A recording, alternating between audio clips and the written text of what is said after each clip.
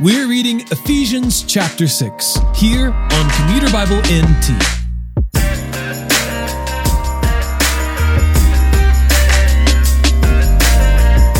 At the end of our last reading, Paul was admonishing husbands and wives to love each other in a way that reflects the relationship between Christ and his church.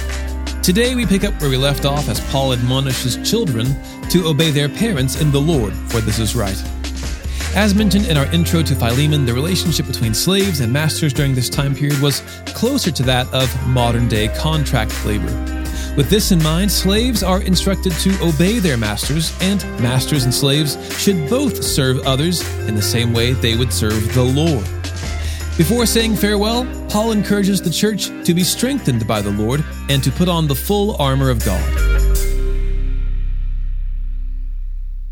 Ephesians chapter 6. Children, obey your parents in the Lord, because this is right. Honor your father and mother, which is the first commandment with a promise, so that it may go well with you and that you may have a long life in the land. Fathers, don't stir up anger in your children, but bring them up in the training and instruction of the Lord. Slaves, obey your human masters with fear and trembling, in the sincerity of your heart, as you would Christ. Don't work only while being watched, as people pleasers, but as slaves of Christ. Do God's will from your heart. Serve with a good attitude, as to the Lord and not to people, knowing that whatever good each one does, slave or free, he will receive this back from the Lord. And masters, treat your slaves the same way, without threatening them, because you know that both their master and yours is in heaven, and there is no favoritism with him. Finally, be strengthened by the Lord and by his vast strength. Put on the full armor of God so that you can stand against the schemes of the devil.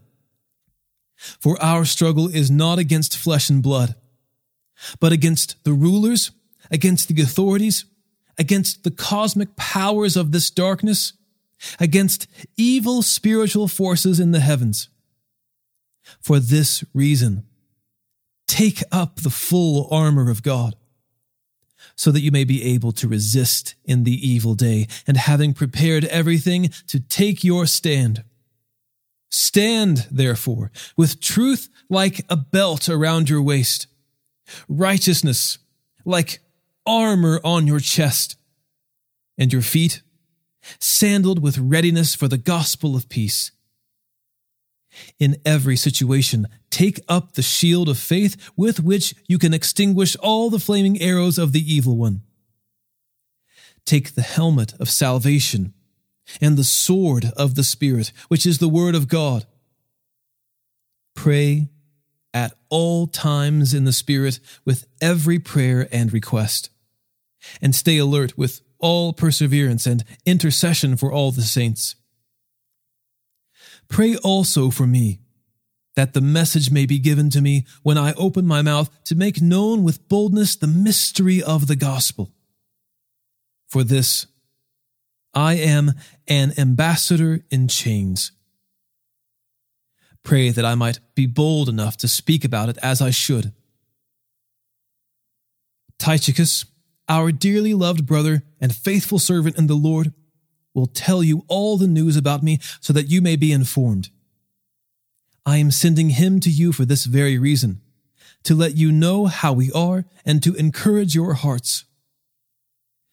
Peace to the brothers and sisters, and love with faith, from God the Father and the Lord Jesus Christ. Grace be with all who have undying love for our Lord Jesus Christ.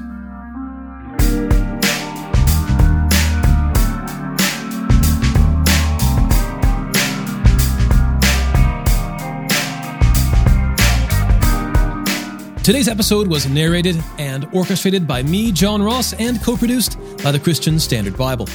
Thanks for listening, and don't forget all Scripture is inspired by God and is profitable for teaching, for rebuking, for correcting, for training in righteousness, so that the man of God may be complete, equipped for every good work.